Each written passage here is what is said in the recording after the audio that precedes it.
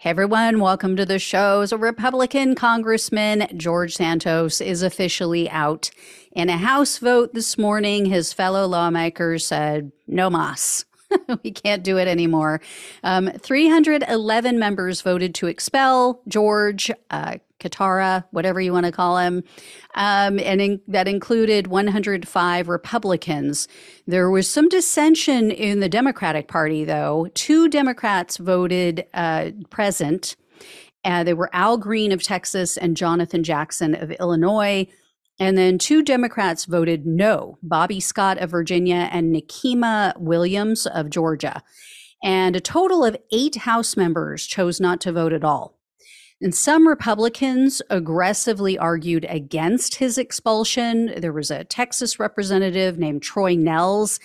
He just went off, even though the Ethics Committee is led by a fellow Republican. And he is the one, this Republican who leads that committee, who pushed for this vote. Nehls claimed the Ethics Committee was, quote, weaponized against Santos. And he said, quote, you may accept this report as grounds for expulsion from Congress, but I say no. It's not right. The totality of circumstance appears biased. It stinks of politics. Yeah, his fellow party members found that Santos stole from his donors, committed fraud, used campaign contributions for, high-end goods to watch porn. He's under indictment for 23 federal charges. But sure, yeah, it's all political. So these people are obviously just terrified. They're petrified that they're next. If their crimes ever get exposed, they think, that's it, I'm out. Anyway, Santos went on Fox and Friends this morning prior to the vote, and he said, quote, I've accepted the fate. I believe that if it's God's will to keep me here, I will stay. And if it's God's will for me to leave, I will leave, and I will do so graciously. I mean, first of all, God, really? Thou shalt not lie. Ever heard of that one? Anyway, but as with everything else that comes out of his pie hole, this was not true. He did not leave graciously. On Thursday, during a debate about the expulsion resolution, Ohio Republican Max Miller called Santos a crook, and then Santos stood up a while later and he took a shot at Miller before saying, oh, but I don't want to smear my colleagues. So check this out. You, sir, are a crook. I know I should direct my comments to the chair. I yield back. My colleague wants to come up here, call me a crook. Same colleague who's accused of being a woman beater. Are we really going to ignore the facts that we all have passed and we all have the media coming out against us on a daily basis?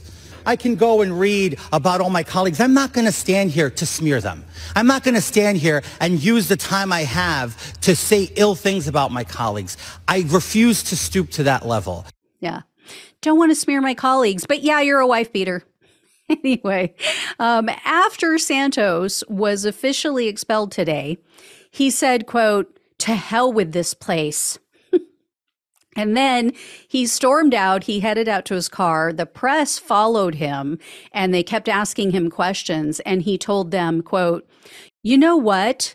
As unofficially already no longer a member of Congress, I no longer have to answer a single question to you guys. And then he flipped his hair. He flipped his hair when he said it. He was like, I'm over it. I'm done with all of you. No.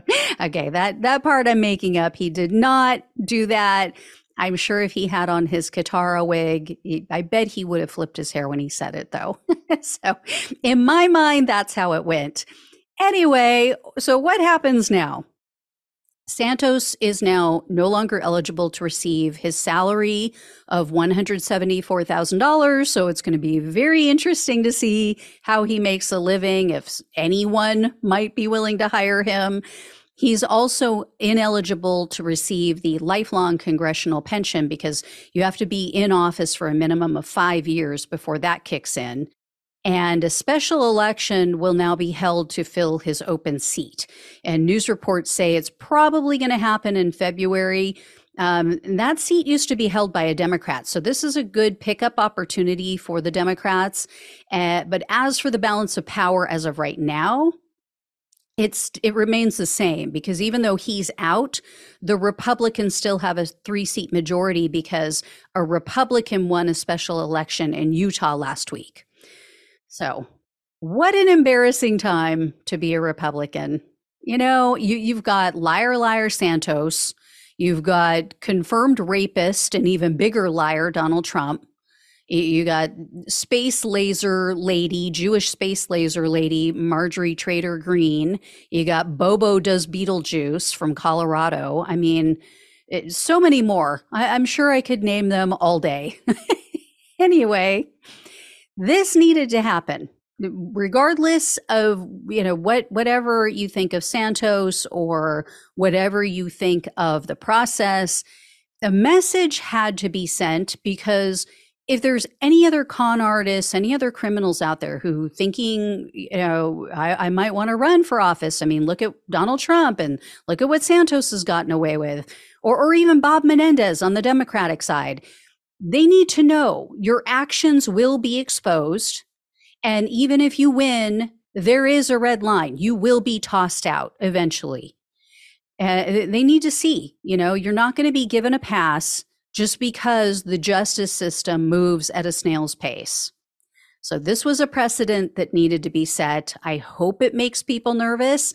I hope that all of the people in Congress, red, blue, whatever party they're with, I hope if you're pulling some shady shit, yeah, people are looking at you now. People are going to be looking at it a lot closer, and you might lose. You might be kicked out. So I will let you all know if I hear any more.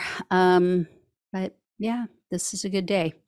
All right. Thank you all so much for watching and listening. Please like, please share, and subscribe. Please donate if you possibly can. Love you all. Take care. Talk with you soon.